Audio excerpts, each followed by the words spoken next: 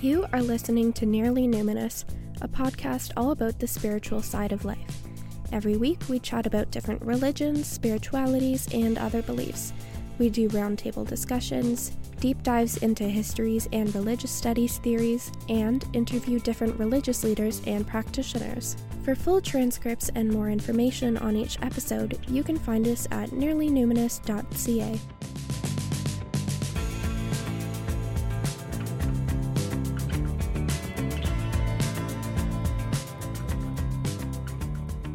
Hello everyone, and welcome to this week's edition of Nearly Numinous. Today we thought, in honor of Mother's Day this past weekend, we thought it'd be great to talk about matriarchal religions. We're going to talk a little bit about what a matriarchal religion is, especially as they compare to patriarchal religions, and we're going to look at a few examples of these kind of religions, both older and contemporary, and we'll talk a little bit about their place in the world today and their relevance and why we thought it was worth talking about. So let's first look at what patriarchal and matriarchal means. So I'm sure many of you know what the basic definitions are, but in case you don't, patriarchal refers to a system that is primarily governed by men, and what this means is that you'll usually see men at the forefront of that system. So for example, the man will be the breadwinner or head of the family, or occupying all or the majority of places in government or other powerful systems. Patriarchal religions are ones that focus on male deities, and you'll typically see a social structure that places men in a position of authority, socially, spiritually, and even economically. And matriarchal is the opposite of that, where women are the head of the family, community, or the top of the religion, and therefore in a position of authority. So, a matriarchal religion places women in the authoritative positions. Sometimes this simply means the women are at the forefront from an earthly level, but it can also mean a shift in the language around deities.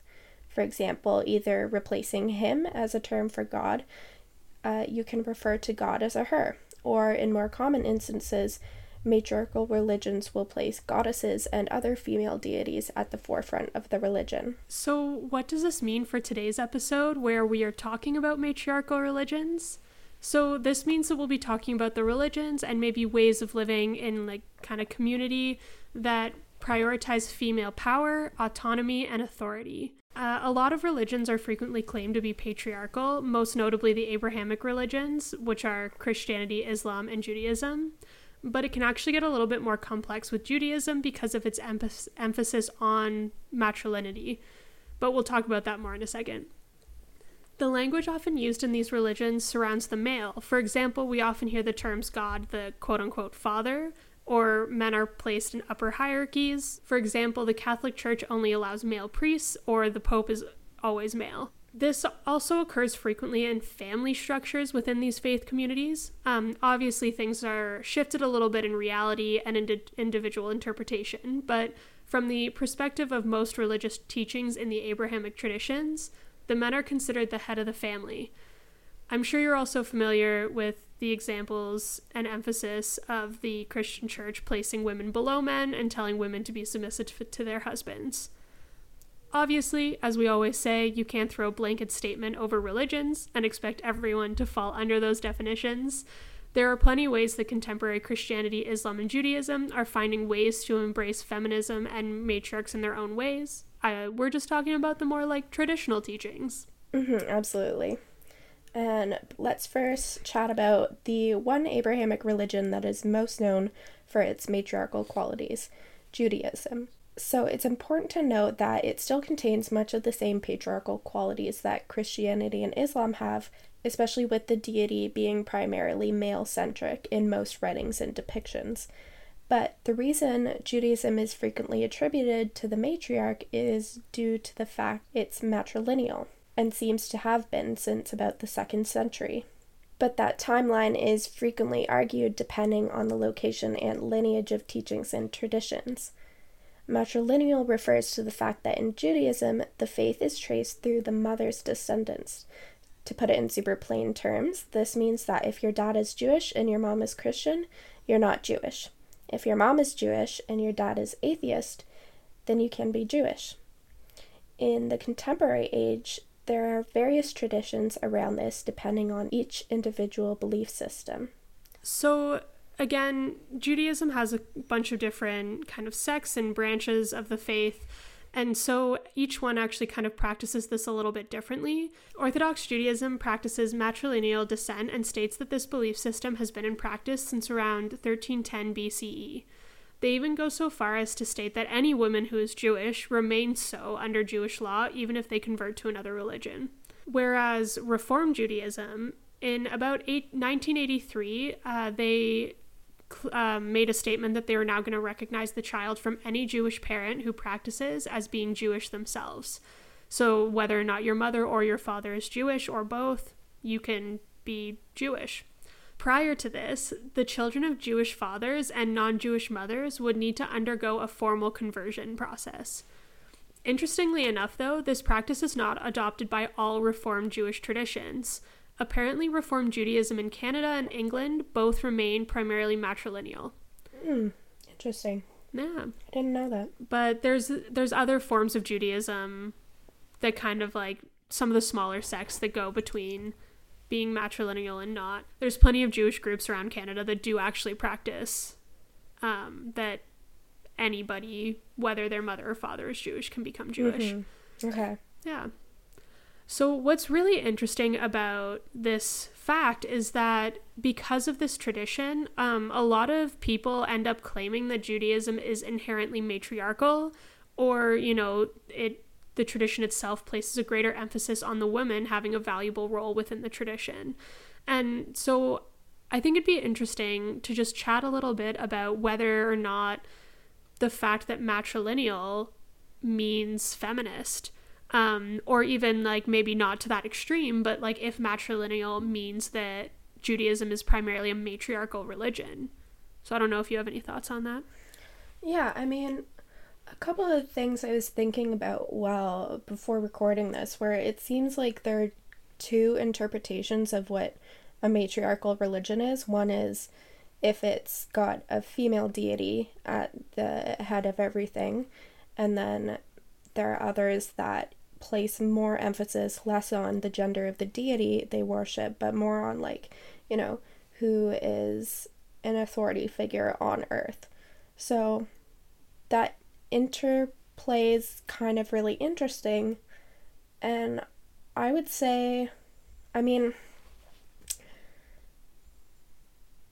guess it's not really my place to have an opinion about things, about which is more. You have a podcast, though. You have to have an opinion about things. I know. I get it. So it's not I guess it's not up to us to say whether one is more valid. That's the word I was looking for. Valid than the other. But I think you see more often that matriarchy, when it comes to religions, has something to do with the deity rather than who's in charge on earth. But often it kind of reflects that power structure anyway. Yeah, for sure. I think from my perspective anyway, I think this kind of goes back to that whole thing that we constantly come back to, where you can't just put a blanket statement on everything. And so I would say that I think it poses an interesting point, because in Christianity and Islam, the power balance between men and women is very strict. At least historically. Again, contemporarily, interpretationarily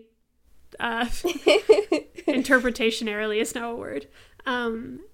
You can have, you can't really have a woman at the head of the family. Whereas it places the woman almost in a certain level of power, whether or not it's, a widespread power for sure. But I think because of that, it does kind of introduce a little bit more element of, like I said, almost respecting the woman as having a valuable role within the religion. That being said, I don't think that means it's inherently feminist. I think it's very still open to interpretation. I don't think having matrilineal qualities in a religion is necessarily feminist or matriarchal, but it does open the door for those opportunities, if that makes sense. Yeah, that does make sense. Yeah. But then when it comes to more like modern matriarchal religions, we see a lot of those tied in with feminism more directly, which is really interesting. So even though Judaism and some other niche sects of Christianity and Islam have their feminist and matriarchal elements, we do want to go more in depth with the female-centric groups. So I think another interesting point to look at as well, though, is the fact that, like, especially you bringing up, like, feminist religions,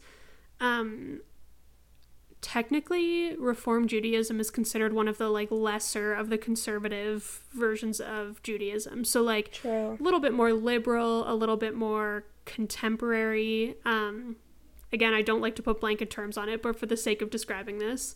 But that being said, then you look to the fact that Reform Judaism is the one that says, like, actually, like, we don't care if you're a child of a Jewish mom or dad, you can be Jewish. Which I can kind of see as being a little bit more open and accepting, but then how would that play into the role of, like, contemporary feminism?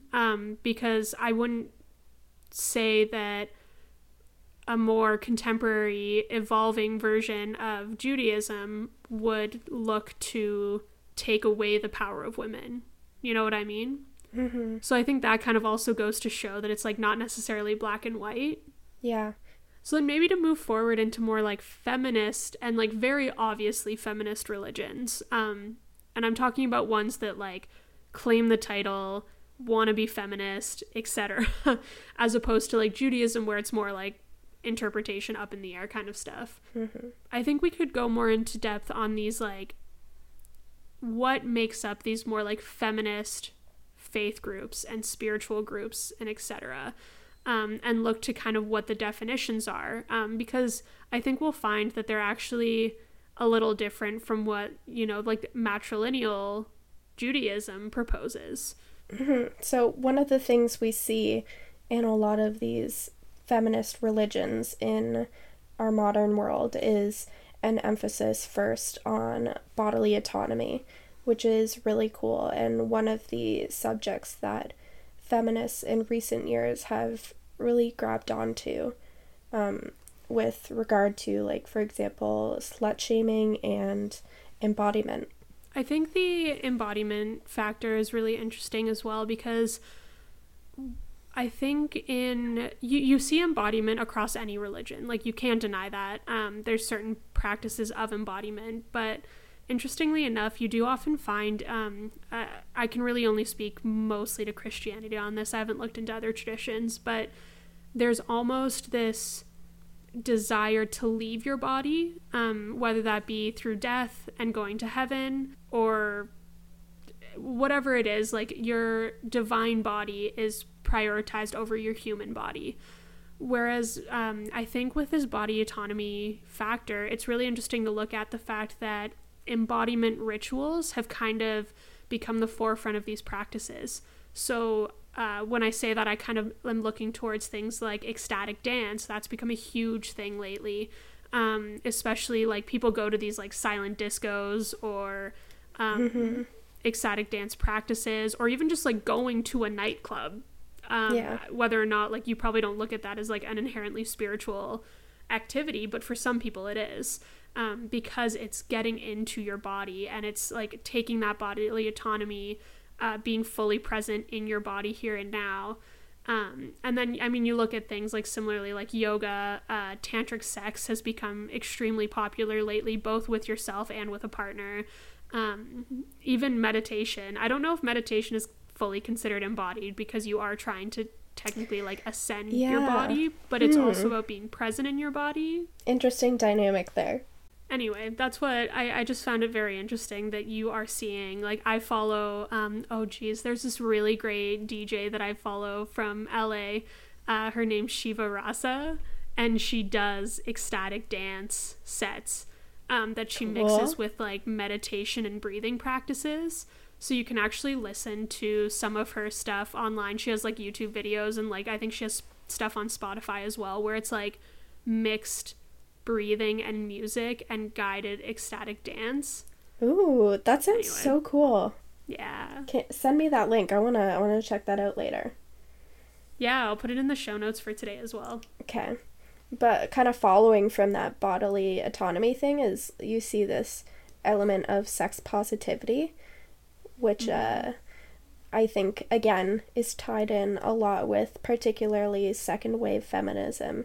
Romanticism of this sex positive aspect of these religions seem to be like a driving force, or at least contributed to the second wave feminist movement embracing the goddess religions, which is really cool. Yeah, so we'll probably get into this a little bit more in a bit, but like just to give you some background, when you look at a lot of the kind of ancient Greek cults, again, is what I can speak to because that's my research. But a lot of them were considered very sex positive. And that's why, so my whole research was looking at kind of like the Christian perspective on the cult of Dionysus. And in the cult of Dionysus, they kind of always said that they were like off having orgies and whatever.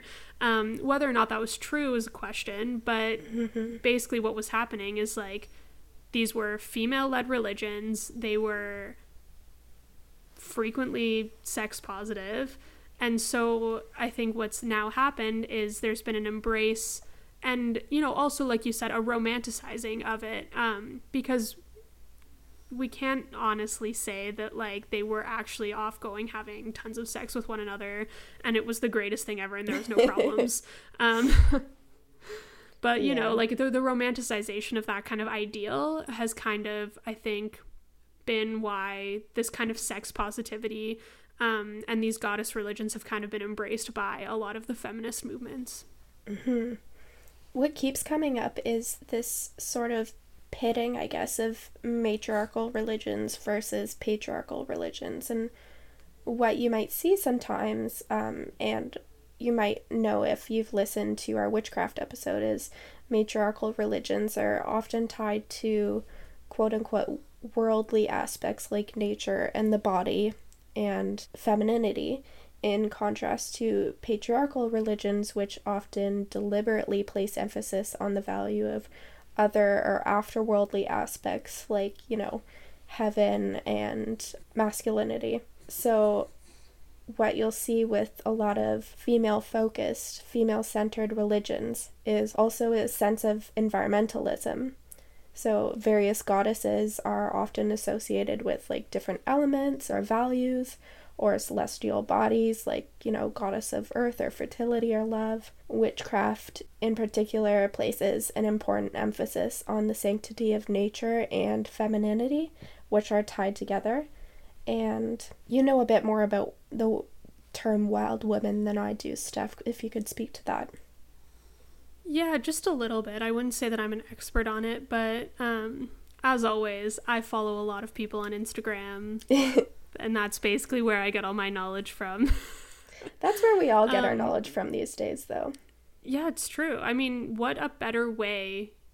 Like, there's no better way to understand pop culture than Instagram. But one of those things that I've been seeing a lot of is the idea of the quote-unquote wild woman. So I follow a lot of these kind of like spiritual practitioners. They don't tie themselves to any specific religious tradition, but what ends up happening is they specifically look to empower women in their own innate spirituality, to kind of use their words. And oftentimes they promote kind of going into nature, like I said, ecstatic dance or other embodied rituals. It's very hippie, to kind of put a term on it. So like you see a lot of women with like long curly hair. Not me. That's not me. Yeah, couldn't be you, Steph. Yeah, not me. I don't have long curly hair that I haven't cut in 3 years.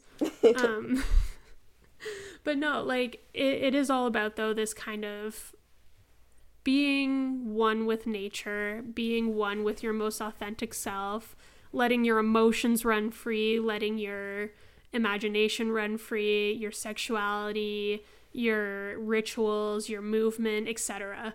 And so, it's often coined as being like the wild woman. And in order to kind of But yeah, like you even look back, even as far as the research that I did, I had a whole section of my master's essay all about the Maenids, which were considered like mad, manic women that would follow the cult of Dionysus, and they were considered like out of their minds because they would just go and dance and let their hair down, and God forbid you let your hair down, you know. So this isn't a new concept, but I think it just goes to emphasize like this kind of modern cycle of returning to this kind of like goddess religion and feminist state. And I mean, we could even get into the whole conversation of like the idealization of the past and wanting to return to what you thought was better times. So like the pre-Christian era, before Christianity took over and progress and development and men ruined the world, which they did. You know. Yeah, and that romanticization of the past, and also this sort of like in the growth of this goddess movement, which we're going to talk about, there has been some sort of like rewriting a bit of the past to kind of state that old, like prehistoric or ancient societies or religions were matriarchal when there isn't that much evidence to show that they are. Sort of just to sort of create this narrative that links current matriarchal religions to the past, to create this sort of authenticity. Yeah. I mean, that being said, like, having women in power is a great thing. And I don't want it to sound like we're saying, like, oh, just because it's not actually founded in history means that, like, you can't act that way by any means. No. But, you know, I think it's important to also say that, like, again, it's that romanticization of the past, right? And, like, trying to rewrite something to make some idealized natural state and this idealized wild woman that is, you know, quote unquote, more authentic to history, versus maybe just more authentic to your own vision of yourself and how you want to be represented in history. So we've kind of been talking about this idea of goddess religions, but kind of this notion of like the goddess religion or matriarchal religions and matriarchal power really gained traction during the second wave of feminism, kind of as like the 1960s counterculture and fascination with occultism and esotericism grew stronger. And since then, we've really seen a lot more grounded movements that have spread worldwide that prioritize matriarchs and female power. Again, that being said, these traditions have existed in their own little pockets, but I'm just talking about like mostly like the Western world overarching mass movements that have kind of spread quickly. Yeah, it's become like a lot more international and a lot more spread out within communities. It's gained a lot more followers. So the goddess movement was one of the overarching movements that stemmed from the 1960s and second wave feminism groups. It was born out of a need for women to gain back power, not only in law and politics, but in their personal, including spiritual, lives as well. The goddess movement is basically a reactionary movement that originated with contemporary pagans, witches, and some scholars attempting to identify and describe ancient and prehistoric matriarchal religions, like I was talking about a bit before. Some early accounts described goddess religions as like centuries old, and only recently in the past couple millennia or so have they been persecuted and diminished by both patriarchal secular societies and religions such as Christianity. But more recent scholarship has disputed this existence of these matriarchal cultures and goddess-focused religions. By most academic and historical accounts, matriarchal religions such as Wicca are a modern phenomenon born out of romanticism and fascination with the esoteric and the occult. So this narrative that's created, even if it's not, totally true as found out by a lot of scholars, it does serve a purpose. It draws on and calls attention to a very real and very long history of female persecution at the hands of men, often religious authorities. Yeah, and I think it's also important to talk about just like the empowerment factor, because what ends up happening is a lot of women end up, banding together. It's a place for them to like share stories and share experience with one another that they wouldn't really be able to share elsewhere. So like, especially when you're looking at second wave feminism, at the time, a lot of those women were only just starting to get into the workforce and have, male-centric positions and working in male-centric companies. I think we've all seen Mad Men. Yeah. But, it really provides kind of a place for them to gather with one another and share those experiences. And I think it ended up empowering a lot of women to kind of push further, to speak out against, assault and harassment and like other forms of abuse that they were experiencing at the time, because they actually had other women that were empowering them. I think they felt empowered by some like form of ancestral knowledge that made them feel like they actually had a voice and had a place to kind of join in the experience, right? Yeah. So Wicca and witchcraft in particular are important aspects of the goddess movement, and they've really helped popularize the idea of female spiritual power in our modern world. If you've listened to our show before, you might know that a while ago we did an episode on witchcraft where we interviewed practitioner Megan O'Sullivan. When we interviewed her, she spoke about her beliefs surrounding the term witch. Here's what she said. So the history of the witch is a loaded term and has been a loaded term for a really long time. It's been used as a weapon against a powerful, knowledgeable, wise woman who has a sense of agency. But I think what's really cool is that modern witchcraft movements are reclaiming that title. And, magic and spirituality aside, from a feminist point of view, being called a witch means that you're a woman who is unapologetically herself. And I love this quote. I don't know where it's from, but the biggest threat to the patriarchy is a witch, a slut, and a feminist. And the women who like to follow, modern witchcraft movements, at least the ones that I've surrounded myself with, really atone to that. So being a witch now is, calling yourself now is, or witch now would be honestly just taking back your power. Megan also spoke a little with us about deities and the one she identifies with the most, which is Artemis, the goddess of the moon. So, if you'd like to hear Megan talk more about modern witchcraft, and a lot of the topics we discussed are directly tied into what we're talking about here today, go check out our episode titled Modern Witchcraft with Megan O'Sullivan. So, something that we kind of haven't talked about yet that I think would be interesting to look at is a new phenomenon I'm seeing, where people refer to their feminine energy and their masculine energy. And these are two separate energies within one person, if that makes sense. Yeah. So basically, like, they kind of describe their feminine energy as being more in line with, like, for women, maybe like when they're on their menstrual cycle or when they're doing creative, emotional kind of work, or if they're taking care of someone and like things like that. Whereas the masculine energy is kind of the more productive, goal-oriented kind of energy. And what I think is really interesting about this is when you're kind of looking at the equality factor, and okay, this is entirely my opinion and it might be completely wrong and I might anger some people out there. But when you're looking at the equality factor, I think what's happening here is you're actually getting a lot of women trying to almost like justify and argue for their ability to be successful as not inherently feminine.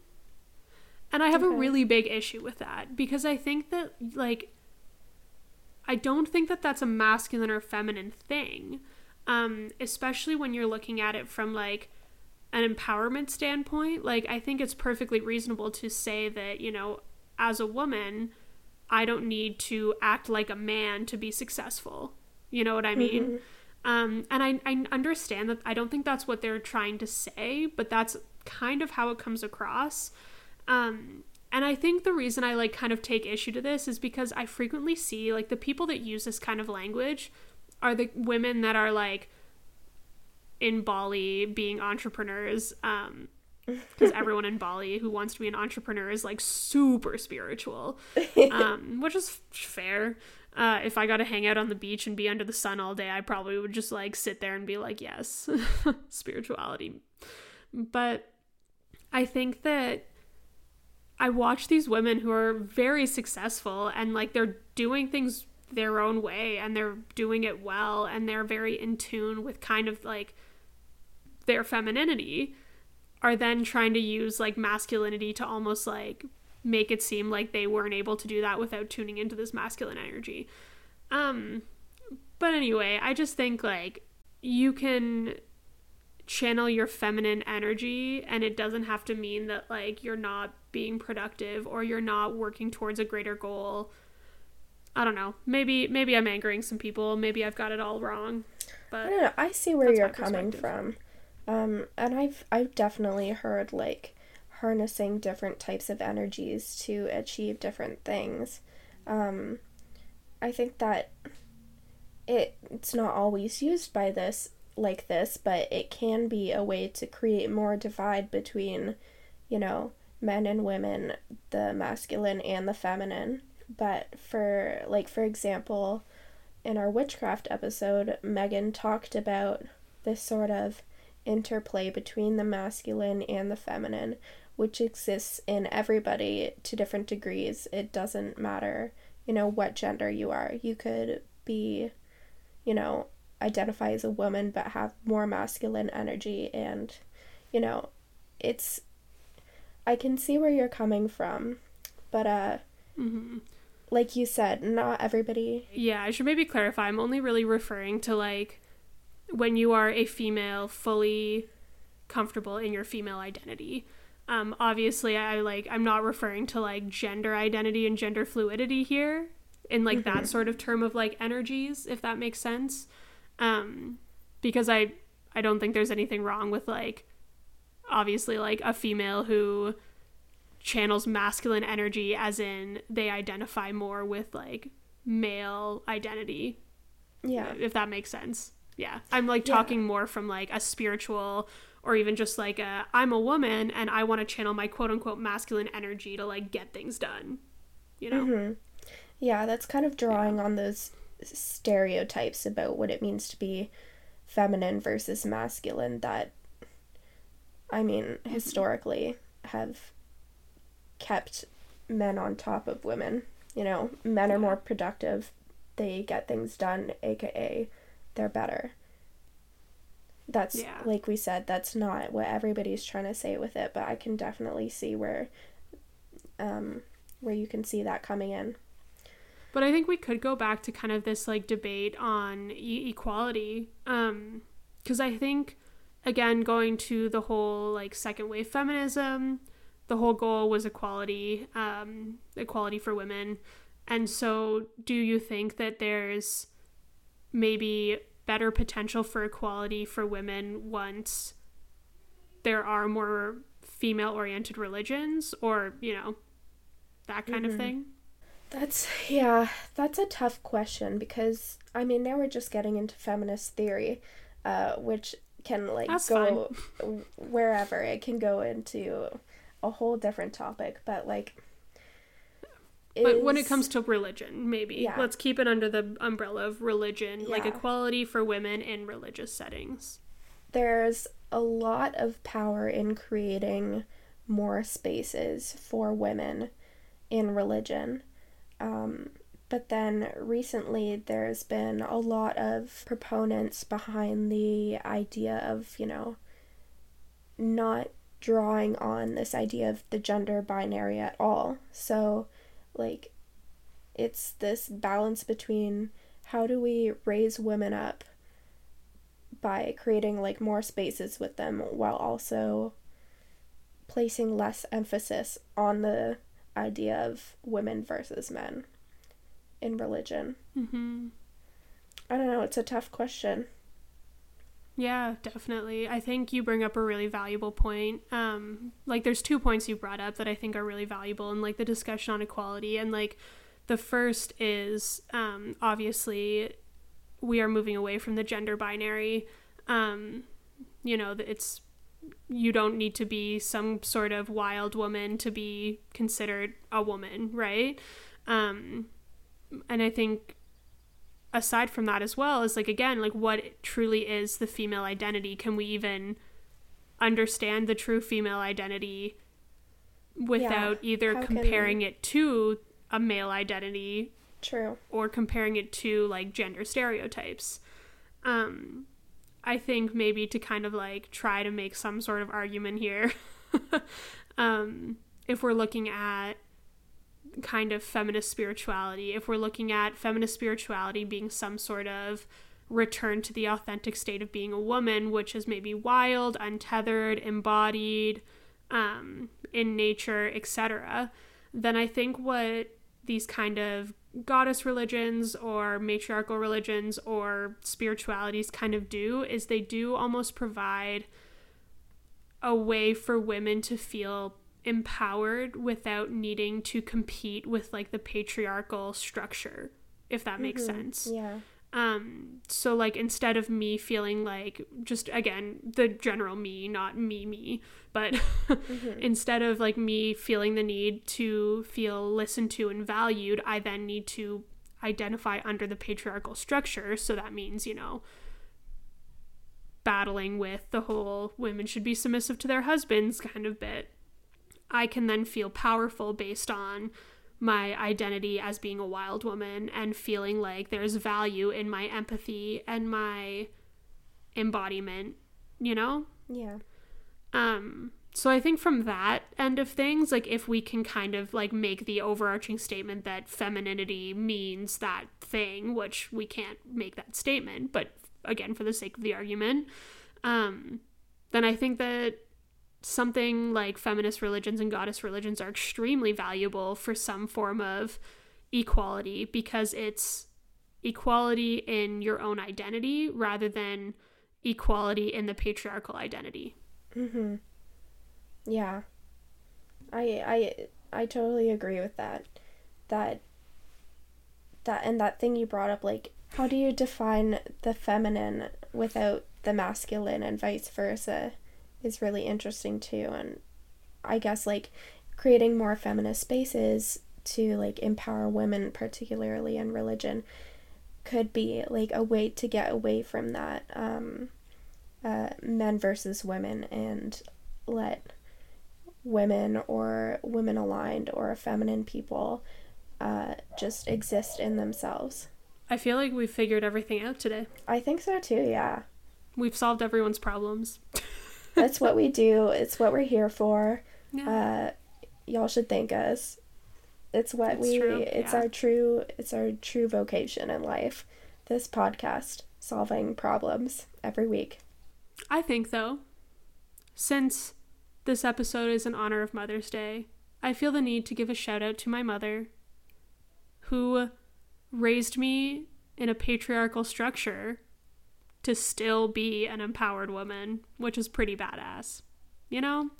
Yeah. Like, I was raised in a Christian setting, and never once did I feel like, you know, I didn't belong as a woman, which I think is a very hard thing to do, and it's a very hard thing to instill in your children. So, shout out to my mom.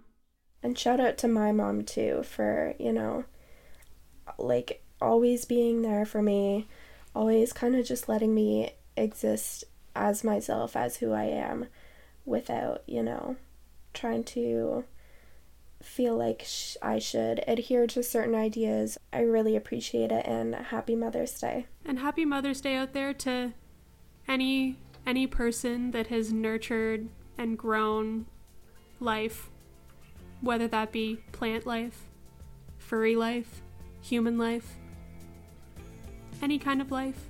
Thank you. Thank you. You make the world a more lively place.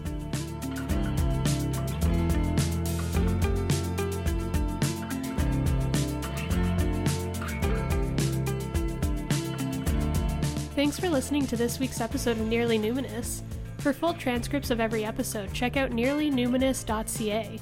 There you can also find links to subscribe to us on any of your favorite podcast platforms. Have a topic you'd like us to talk about, or would you like to be a guest on a future episode? Reach out to us at nearlynuminous@gmail.com. That's spelled NEARLYNUMINOUS @gmail.com.